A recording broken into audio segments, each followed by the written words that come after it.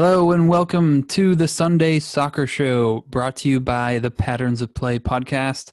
I'm your host, Greg Margolis, and with me as always on Sundays is Mike Schmidt. Mr. Mike, how we doing? Good, Greg. How are you?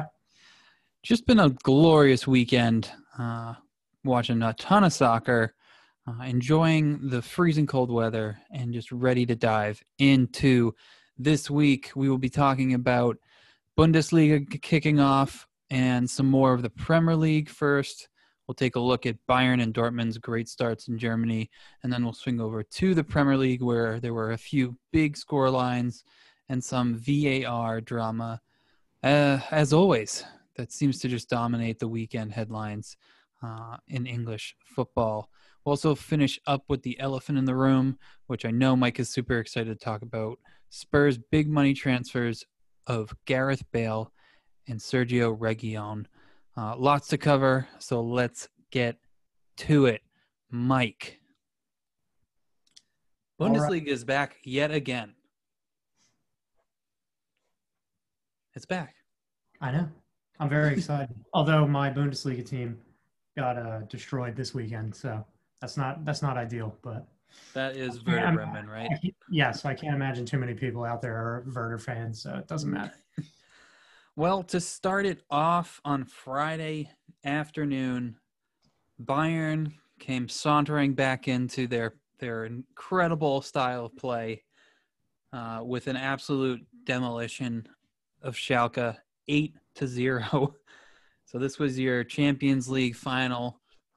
Title winners coming in and facing a team in Schalke that sold their best player, Weston McKennie, and seems to just not be going anywhere under David Wagner.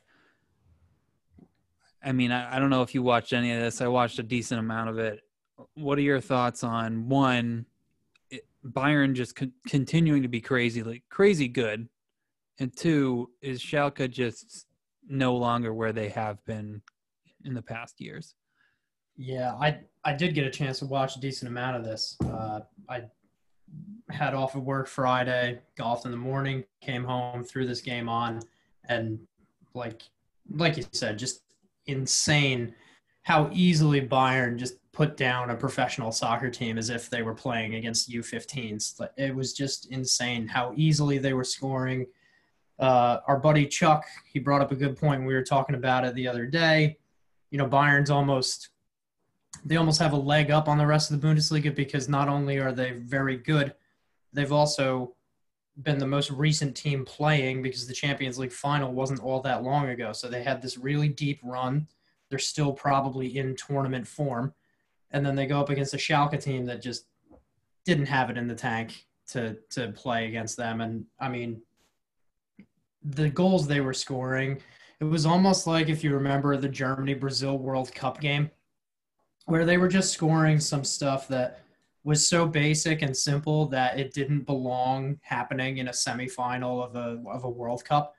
But they just made it look so easy. And I think Schalke's definitely in trouble. I don't think they've fallen very far from where they were even a couple seasons ago.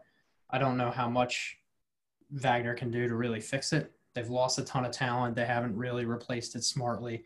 So, I mean, it's tough to say that just because Bayern shellacked them that they're a team in crisis, because I think Bayern's going to do that to a lot of teams this season. But, yeah, they did not give a good account of themselves, and Bayern just doing ridiculous things. Lewandowski's Rabona assist when it's already like 6-0, so unnecessary to stunt on a team like that at that point, and they're just that good. They lost Thiago to Liverpool this week, and it doesn't even look like it affected them in any way, which is just a measure of how strong they are. Yeah, when you can just slide Joshua Kimmich into Thiago's position, it really just shows the amount of depth that Bayern have, and the way that you describe their like ease of beating teams like that, like how Germany had beaten Brazil. It's the same thing as Bayern doing to Barcelona in the Champions League as well, where they just seem to waltz through certain teams with they understand each other, because you look at their starting lineup and you could say 7 of their 11 starters could start for the German national team as well. So they're constantly around each other for years and years and years. They've been around each other. And it doesn't take a lot, I think, to coach a team and to put that team into a situation to be successful, because they're always around each other. So it's an incredible way to start off another campaign for them. Schalke, they clearly need to find, I think, a better defensive approach, and which is interesting to say, because Wagner, that's usually one of his stronger pieces of his puzzle. That's how he got Huddersfield Town into the Premier League, was with that defensive organization that he had. But I mean, when your goalkeeper gets a 2.4 rating out of 10, that's not going to do it. You get all of your backs either 5 and under with their ratings. You're going to have to find the better players, I think, to supplement that approach, which, like you said, Bayern are going to do this to a lot of teams, but 8 goals, that's too many. But at the same time, you said it yourself, Bayern did the same thing to Barcelona, which, although Barcelona is a shadow of their former selves, they're certainly many levels above Schalke, and they still got absolutely obliterated by this same team. So Schalke definitely has work to do. I think the Bundesliga is an extremely top-heavy league, with Bayern and maybe Dortmund and Leipzig being the ones kind of weighing it down at the top. I think against the rest of the league, certainly the Werder Bremens out there and the teams that are scrappy and not really that great, I don't know that Schalke would be in relegation type trouble, but they're definitely a traditional bigger club in Germany that has lost its way in the last couple of years. Yeah, I don't think, Union Berlin are going to be fighting for relegation. Stuttgart coming back up as well. Cologne always seem to be around the bottom there. Arminia Bielefeld actually got a point this weekend, but that's a team that just came up that they'll be struggling to stay up, I would think, too. So, yeah, I don't foresee Schalke being towards those bottom 3 positions, but if they don't adapt, I think right now, because from the restart of COVID, when the Bundesliga restarted, I don't think they've won a game. So they need to change something. Yeah, obviously that can't continue. And that's not where they, we're talking about, they'll probably survive relegation. That's not where a club like Schalke wants to be. They don't want to be finishing 13th every year. They want to be in that top 6 in the league. So definitely have some work to do. Shifting over to another team that we mentioned is typically at the top, Borussia Dortmund playing Borussia Mönchengladbach. Dortmund have been very much building a very dangerous side over the past few years. They've made some big changes with obviously Pulisic leaving recently, but they brought Hummels in back last year.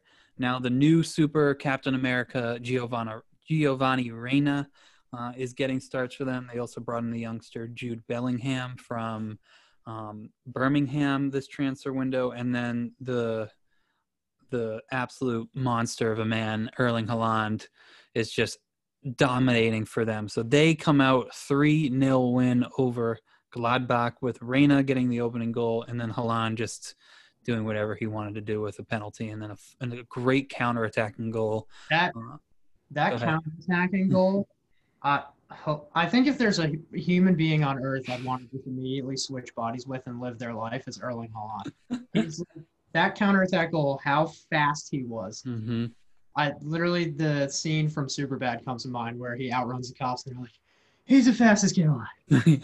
Watching that counterattack, I was like, how does he move that quick? Because he's a big dude. You see a lot of smaller frame players, like even a guy like Jadon Sancho. Him being fast doesn't surprise you. Is the build of a winger, but like Haaland is built like a Norwegian god, and he's running around the field at a pace that most players can't match. And I guess it's because he's still really young and he's still really fit, but That guy's terrifying. If I was playing against him as a center back, I wouldn't know how to stop him because he can go toe to toe with you physically, and he's also so fast that he's going to run the channels. It would be like if Harry Kane had explosive speed; he'd be unstoppable, and that's what Haaland seems to have. And even last season, his numbers in the Champions League for people talk about Mbappe all the time, but like Haaland's numbers are insane for how young he is.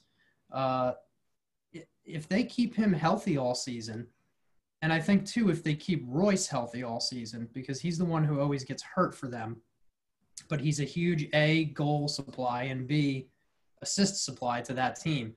If they can keep the members of their attack healthy, I don't think they'll realistically push Bayern for the title unless they can just really show up in those couple games this season where they play Bayern, because they'll bully the rest of the league the same way Bayern will with that team. But I mean, they're going to be the only credible threat, I think, in the Bundesliga this season that isn't Bayern.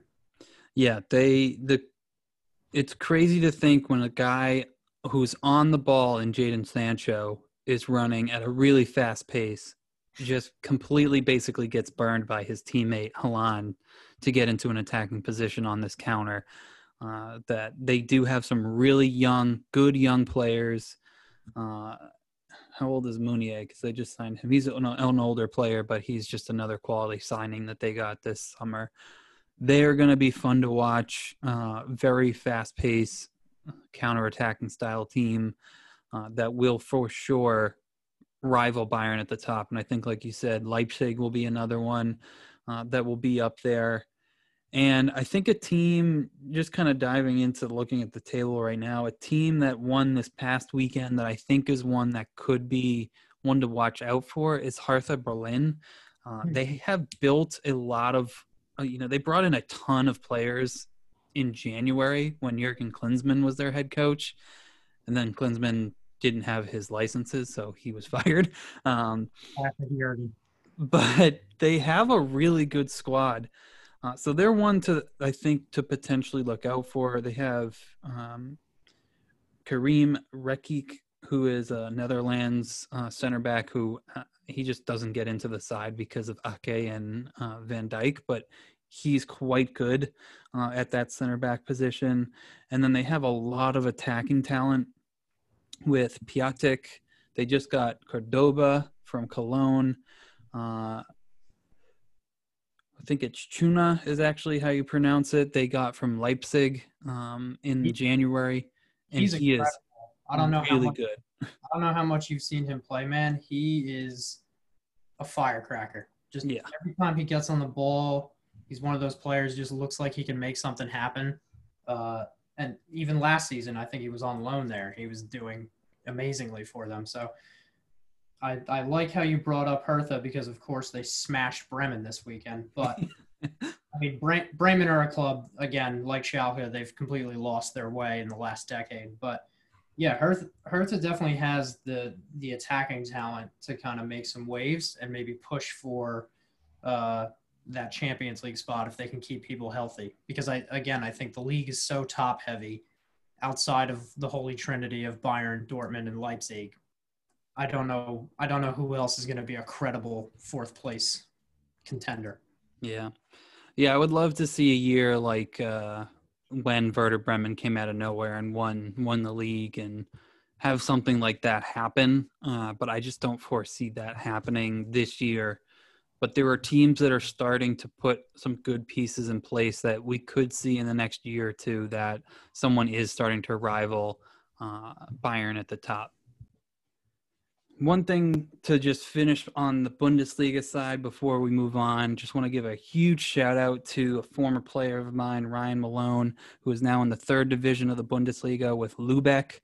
They had their first game and they actually got a tie 1-1. I believe he started at center back. So shout out to him for getting into that side. And he is the penalty kick specialist for them. So I know that he will be getting some goals in that third division. So be on the lookout for him, especially if you're FIFA players. He'll now be in FIFA. So go big.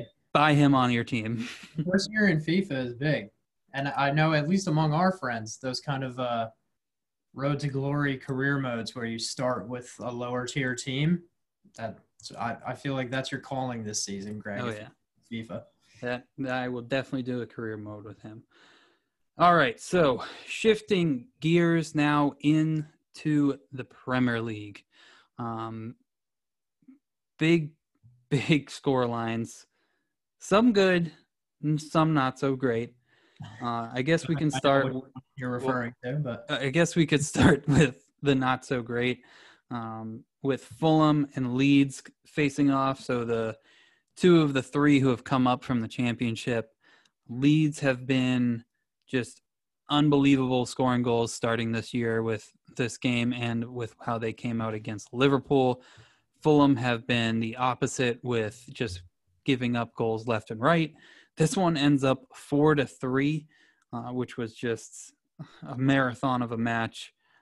We have Mitrovic getting two for himself, and Guisa assisting Bobby Reed on their third. But it was really just Leeds attacking their ability to create those rotations that we kind of talked in the last episode. They are just really fun to watch, really fun to see how Bielsa has been building this club. But I think the main takeaway here for me is that both of these teams need to be working defensively on how they're approaching the Premier League. It's great that you both can be scoring goals like this, but what is this? Leeds have given up 7, and Fulham have given up, I believe, 7 goals to start this year. That is just a recipe for disaster. yeah, you can't have that many in the goals against column, and I think we gave them a pass last week because they were playing Liverpool. So okay, fine, you're playing the champions from last season. They have an insane attack. You're going to concede goals. That's fine. We felt it was positive that they scored as many as they did. They carried that scoring into this game. But as thrilled as you probably were to see the offensive production out of Fulham, I think from a Leeds perspective, they'll be disappointed to concede that many goals to a team that was with them in the championship last season, but also below them for the entirety of the championship last season. So I agree. I think they both need to shore it up at the back because you saw multiple games this weekend where 4 or 5 goals are flying in. Pretty much every team in the Prem can do that to you if you're not going to defend properly. So they definitely need to shape up there. I think from your perspective, I know we talked about this a little bit last week, but again, Fulham had a tough game to start against Arsenal, so we kind of gave them a pass.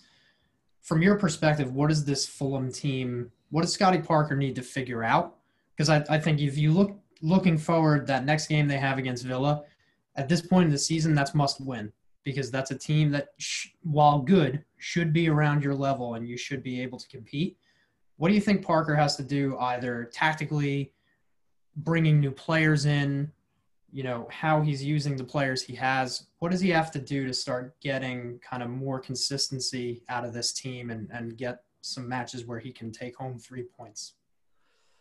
I mean, the number one thing is they need to bring in a top tier center back, and to be quite honest, they might need to bring in 2. I really think if that changes, you just bring in better people to shore up the spine. I think that changes everything for them.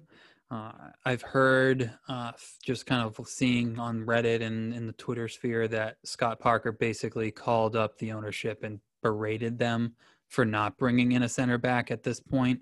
And so after that, the guy who confirmed Region and Bale, whoever that guy is, he has said that Fulham are going after a center back from Sassuolo in Italy. So that side has been, a very promising side. So I'm hoping I don't know anything about the player, but I'm hoping he's a quality, Italian center back, which, somebody that we can potentially just drop in there to really shore things up, because that's been our biggest issue for years. It really isn't just last year and this year, but for years we have not had the likes of Breda Hangeland was the last really quality center back that we have had.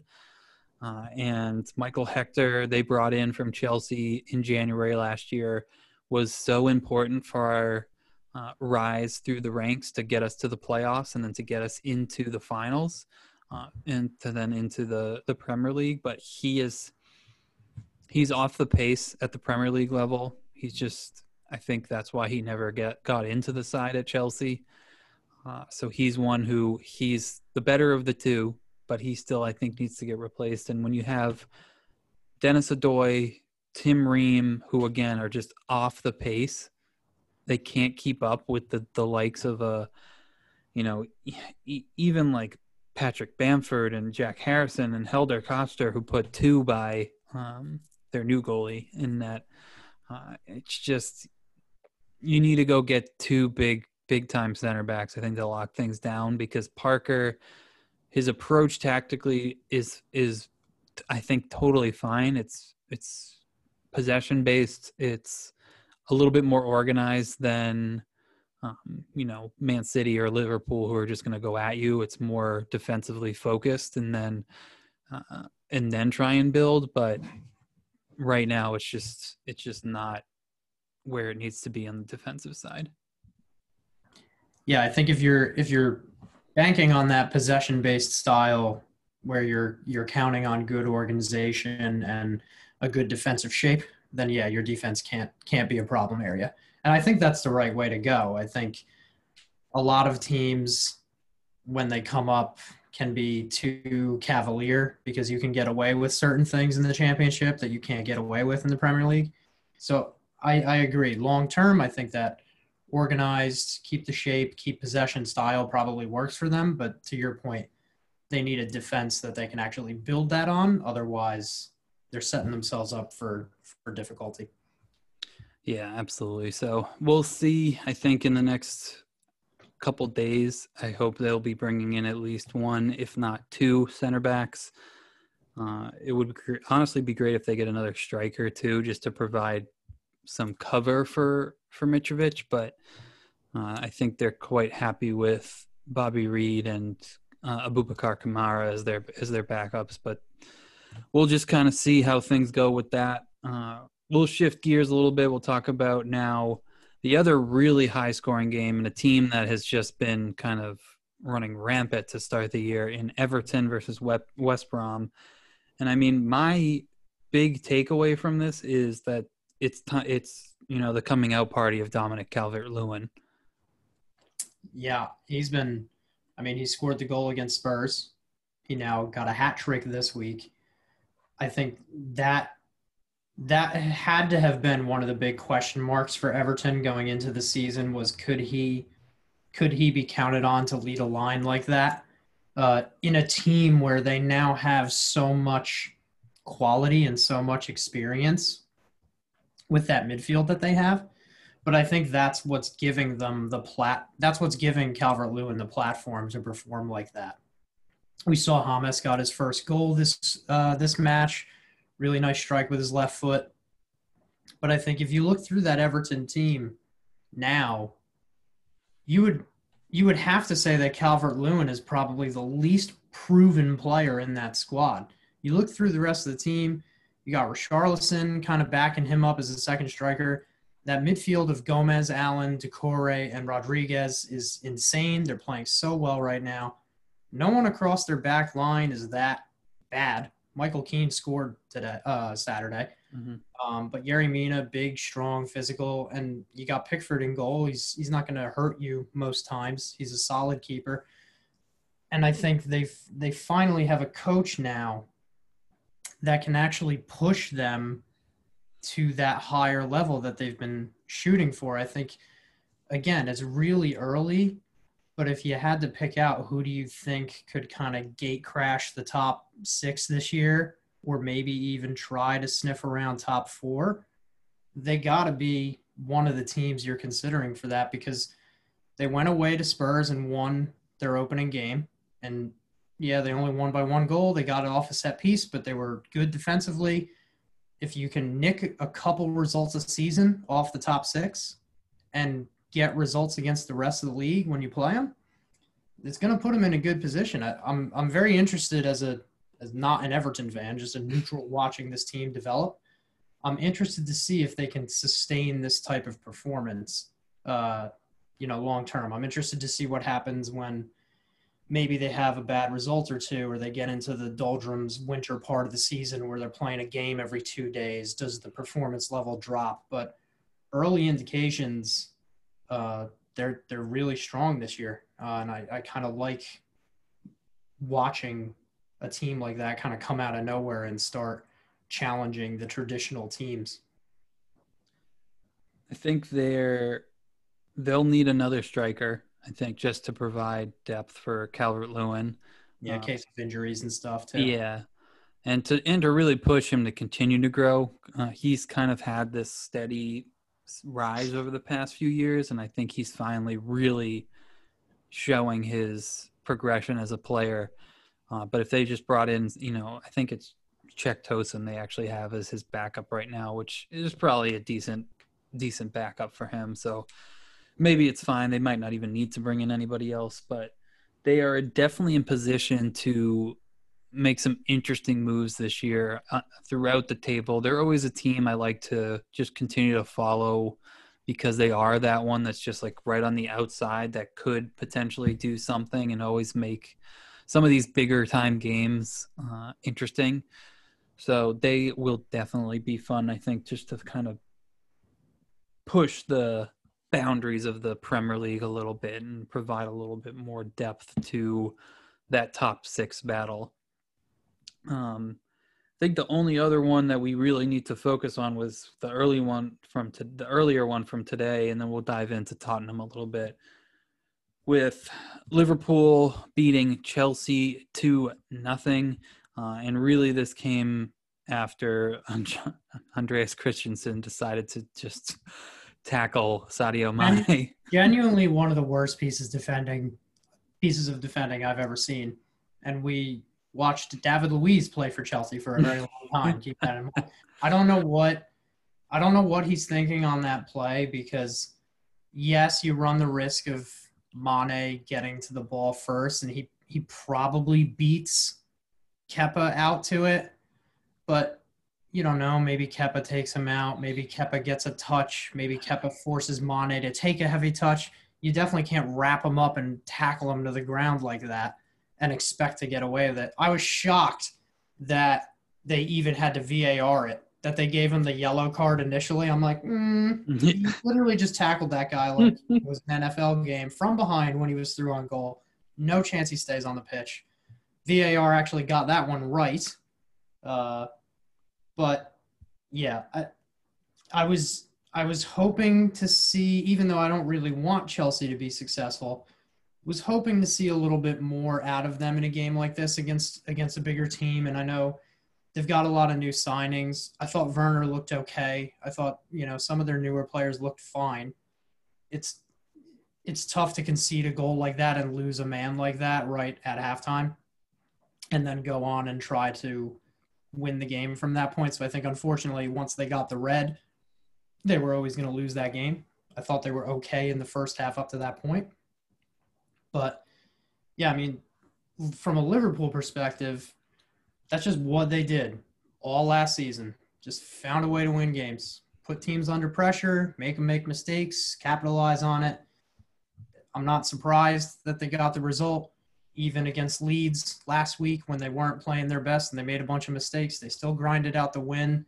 For me, Klopp's team is still the team to beat this season in terms of the title. I think if you're Chelsea, you're a little bit disappointed because you probably feel like maybe you could have gotten more from that game if you stayed 11-on-11. They're honestly really missing Pulisic right now, in my opinion. I think Werner has been incredible these first two games. He had a few chances to get in behind today, and he just wasn't getting the correct service. And he had one early or halfway through the first half on the left-hand side where his first touch just failed him a little bit. Mm-hmm. I think he's gonna just blow up in the next game or so and really just continue to be an incredible player. But Havertz has had a hard time kind of coming into this side. Mason Mount is, one of Lampard's kind of favorite toys to play with. I really think Pulisic is the better option for them above Mason Mount, and I think when he is able to get back in, they also have Ziyech, who they got from Ajax too. I think when those two players come in, then you'll really see the Chelsea that everyone's kind of been really excited about. The one thing I want to potentially, is going to be an interesting choice for Klopp on the Liverpool side is where is Thiago going to play and who is he going to take out? Because obviously Thiago, you spent that money, he's going to start. Wijnaldum now sounds like he might be staying and not going to Barcelona. And Naby Keita is one that they spent decent amount of money on that I think is going to be in that starting side in the midfield as well. So we saw today at halftime Jordan Henderson come out. Could Jordan Henderson, their captain, be the player who's actually going to get dropped in the midfield with Thiago coming in? I don't think so. I think if I'm Klopp and I'm looking at those three, Wijnaldum to me seems like the one you could sacrifice the most easily. Hendo, I think, is just too important in terms of just leadership on the pitch, and he's just quintessential captain material. I don't think you could drop him like that. That being said, I saw a stat floating around after the game today. Thiago's in that 45-minute cameo, his passing stats were absolutely nuts. Like he's going to make that team so much better, and I think it might turn into Hendo being more defensive-minded in that box-to-box role and letting Thiago kind of pull the strings, deep-lying playmaker a little bit more. But to me, Wijnaldum would probably be the odd man out if in terms of starting. But yeah, it just provides some good depth at least in that central space. That's insane midfield depth for a team. Yeah. So we mentioned a little bit of the VAR in this game. I know in the Fulham game there were two penalties that were called, one for Fulham, one for Leeds, that both just I don't even think they looked at it with VAR, but Joe Bryan got pulled down where he basically overhit a ball and then kind of just was like, I'm going to leave my leg here and maybe I'll get hit. And he didn't even get touched, it looked like, and went down. And so they got the penalty, and which Mitro put away. And then Joe Bryan again decided to put a hand in the back of Patrick Bamford, and they showed it, and it's like a feather touched Bamford, and then he got grenaded and blew up. So I just don't understand why the Premier League cannot figure out the VAR situation and when to look at things and when to actually have the ref go look at it. It just blows my mind because I know there was stuff that popped up in week one. There was other situations that seem to have arisen in the Premier League this year. It just blows my mind because the Bundesliga gets it right a lot, and even the MLS gets it right a lot with with the way that they go about it. So why can't the Premier League figure out VAR? It's how they choose to implement it, because the Premier League, and especially last season, you saw this all the time. The English FA has this approach to VAR that we're only going to use it if it's a clear and obvious mistake from the center referee. But because a clear and obvious mistake from the center referee makes the center referee look bad, they're going to be reluctant to pull VAR out and say, yeah, Mike Dean just blew that call and now we're going to overturn it with video. Meanwhile, countries like Germany don't have a problem doing that. They're applying it the right way, and they don't have that weird kind of two-step process that England seems to be using. And even just the rules that they create around it are not being enforced consistently. You saw today in the Spurs game, And thankfully, it came at a moment in the game where it didn't matter and it didn't affect the outcome. But today in the Spurs game, the penalty that Spurs conceded, Matt Doherty is kind of repositioning himself in the body or in the box. And I'm watching it on the NBC stream, and the commentator's even saying this as he's watching the replays. He's like, as a defender, you can't not use your arms to move. It's unrealistic to expect a defender, as soon as he gets in his 18, to have his arms behind his back and just kind of try to wiggle his way into position. Like, you have to use your arms for balance. You have to use them to get lift when you're jumping. You have to move around. And him and Harry Winks are both near the ball. Doherty's not actually tackling for the ball. Winks is. It bounces off Winks' foot and goes up and hits Doherty's arm. He's maybe 2 feet away from Winks when this happens. He has no time to react to it. Yes, his hand is in an unnatural position, but there's nothing he can do about that. And the Premier League actually changed the handball rule this year so that by definition, that should not have been a handball. And then the referee today just gives it anyway. So the way the Premier League is using VAR is different from every other league, which adds a layer of complexity. Even the rules that they create for it are not being enforced consistently by referees, which means that was a penalty in the Spurs game today. Next week, that same situation is going to happen in a game, and the center referee is going to interpret it differently and not give a penalty. And a team is either going to lose or draw because of it. Like I said, today it didn't matter. At the point in the game it happened, it wasn't going to change the outcome. But teams are going to lose points, lose games based on inconsistent refereeing.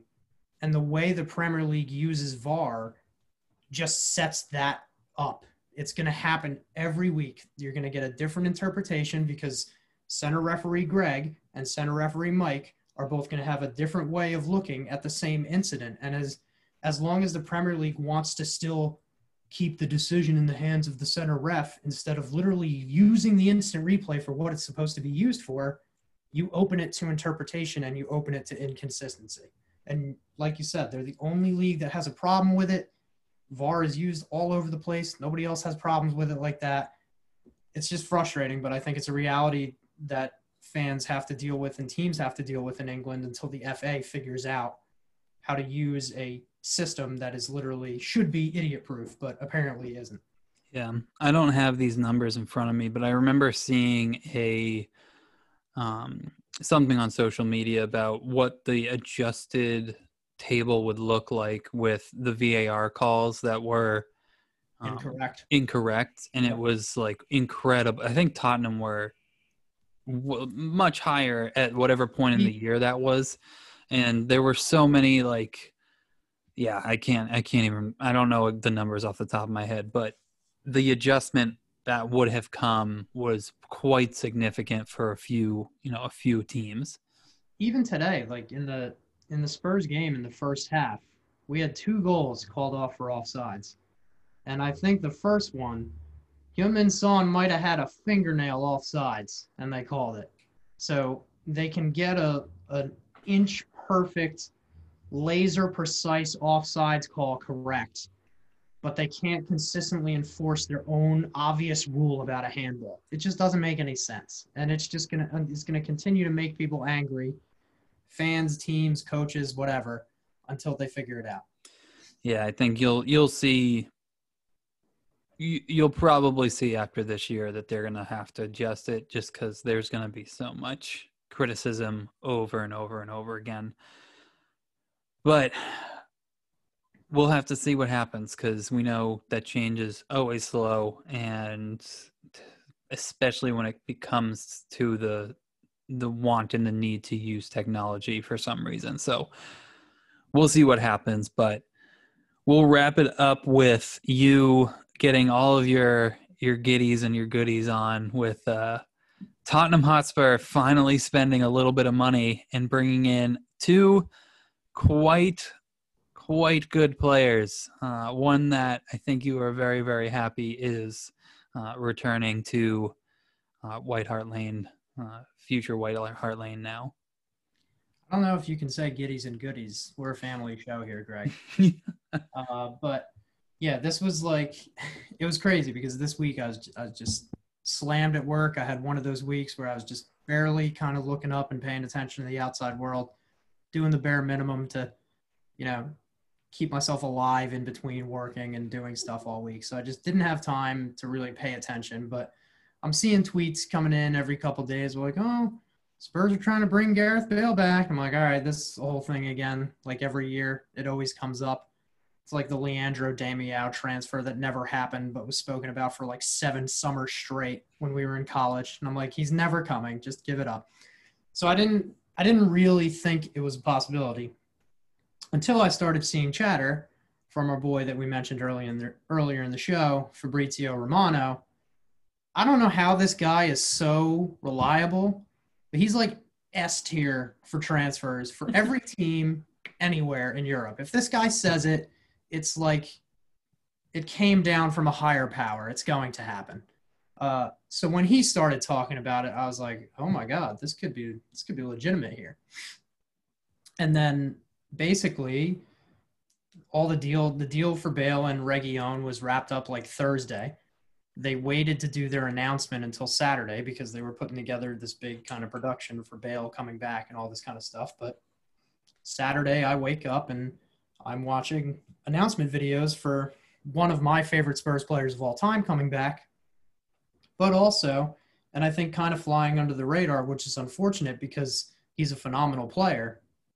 Reguilón is really good, really young, fixes a problem position for us, and is with us permanently, most likely. I think Madrid has a buyback clause if they want it, but if they buy him back, we still get money from it, so we'll see how that plays out. But I think Bale is the bigger hype name. Reguilón is probably the more functional, useful. He'll be in the team within a week and making a difference. Bale came in a little bit injured. He had like a knee knock, national duty with Wales. He's probably not going to play until I would guess like mid-October. But what is most exciting to me about these signings is we talked about it last week when you and I were mutually depressed at Fulham and Spurs' bad starts to week 1. And I said, if we don't sign some players and fix these problem areas, we're going to struggle because we're one Kane or one Son injury away from being average and not having enough to really trouble the big teams.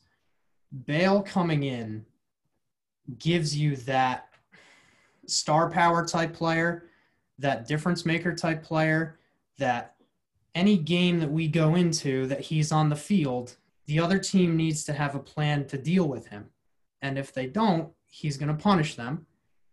And if they focus too much attention on him, it leaves room for Kane and Son to punish them. I think what he can do for us tactically, because he's not the same player he was 5 years ago when he was incredibly fast and pace was a huge part of his game. But people forget a ton of the goals he scored for us were these awesome long-range goals and free kicks, neither of which Spurs has really had in this team for a while. I think Eriksson was the closest thing we had to a free kick specialist in the last 2 years. I think I've seen him make one. So Bale brings a lot of potential goals back, but he takes a huge amount of pressure off some of our guys. And with the winning mentality, I mean, the dude won everything there is to win in Madrid.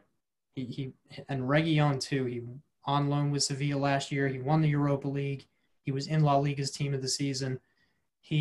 They're both winners. They bring that mentality to a locker room that's full of good players who don't know how to win.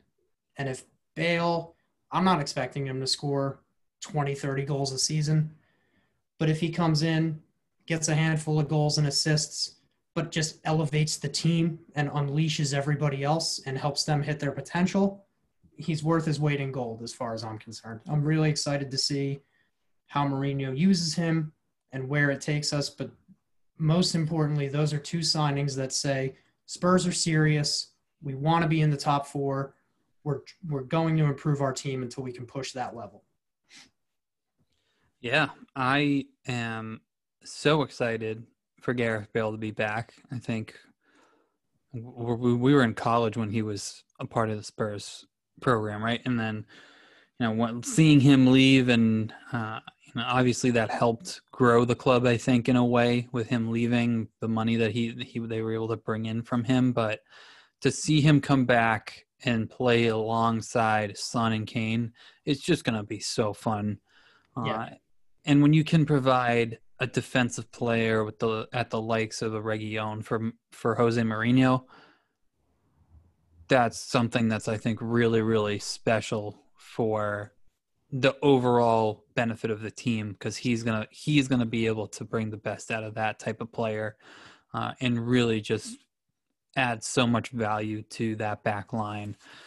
Which the only question I have for them is, again, center back, what they're going to do with that, because he seems to love having Eric Dyer at center back, which I think that was his original position. And I know he's been more of a center defensive mid at times, but it's interesting. It seems to be, I guess, working at this point, but Yeah.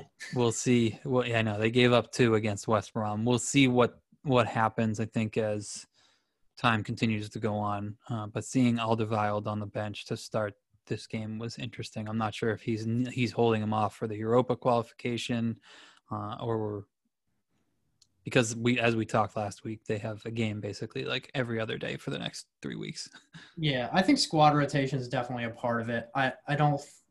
I think Mourinho definitely considers Toby to be in his best center back pairing.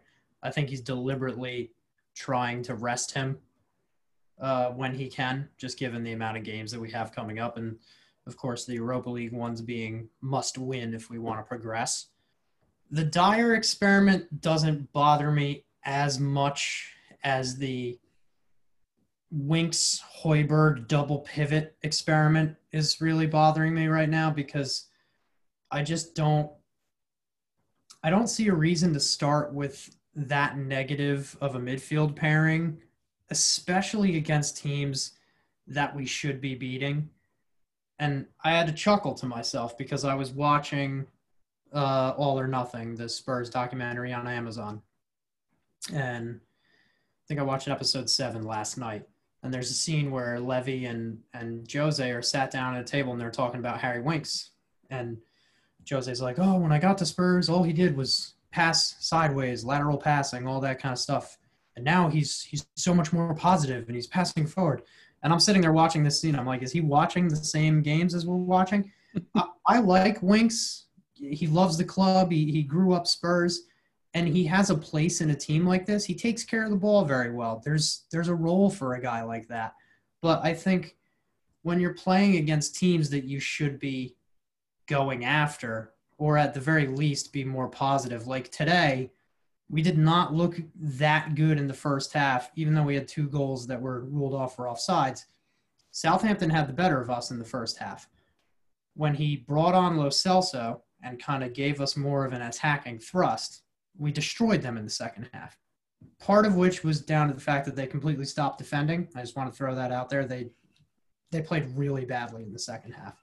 They were playing a high line against Son and Kane, which is suicide because we just kept giving the ball to Kane, letting Son make runs off the back defender, and Kane was just picking him out repeatedly with ridiculous passes. So scoreline flattered us today, and I think he needs to figure out what his ideal midfield is. Not so much the front part of it. I think most likely you're going to have Bale, Son, and Kane as the front 3 across an attack. But he's got to figure out how to balance those players in the middle. Hoiberg is definitely there just to be a destroyer. So that's one of your 3 central midfielders whose sole job it is to just make tackles, clean up possession, recycle the ball. If you're going to play a guy like that, you can't also always play Winks because Winks is going to do the same thing. So I think if Jose can figure out that balance in midfield, we'll get a little bit more comfortable in these types of games where we should be winning. But that, to me, is the bigger problem area than center back. I think if he wants to rotate Dyer, Sanchez, and Toby, that's not the tactical decision that's going to kill us. I think midfield is more important. Yeah. Well, he's got some more toys to play with now, so Spurs are definitely in the hunt for that top four, and who knows? Now with Bale, they could be potentially in the hunt for Oh, that. oh, stop, please. Oh, they I could. They already, could. I've already had to talk you out of the Fulham relegation conversation week one. I'm not. They're gonna lose every game this I year, am but not that's going to not entertain here or there. Spurs are going to be title pushers. City and Liverpool are still way better than us. Having Bale, bringing in Reguilon, a couple more transfers, hopefully in the hopper, that should make us more competitive for top four. So I'm at the very least excited to have players in a Spurs team that freshen things up and excite me to watch the games. And I think it'll be very interesting to see what players like Bale and Reguilon can achieve with Mourinho. So. Absolutely. Well, that is going to conclude this second episode of the Sunday Soccer Show with Schmitty and Greg. Schmidt, always a pleasure to be talking soccer with you. We will be back next weekend, and we will be talking about plenty more Premier League and Bundesliga. And if you haven't seen out there, we might even be talking about some of the craziness that is happening with a very particular club in the MLS and the NWSL. Real Salt Lake organization is basically imploding in itself right now, with some really just poor leadership. And the Real Salt Lake, their owner and the owner of NWSL program and the Real Monarchs as well, he is being forced out for some very, very bad situations with him in regards to racism and sexism. And then there is even now some interesting information coming out from the Utah Royals. Their head coach did not participate in their game today. He has been not let go, but he is on leave as well as his assistant. So when more information comes out on this, I think it'd just be something good to talk about, as there is plenty in the world that is going on that is more important than soccer, and we can see it happening within some of these organizations as well. Yeah. So ending on a very, very dark note there, but thank you all for tuning in and listening to the show. Like I said, we will be back next weekend, and enjoy the rest of your Sunday night, Schmitty. You too, sir.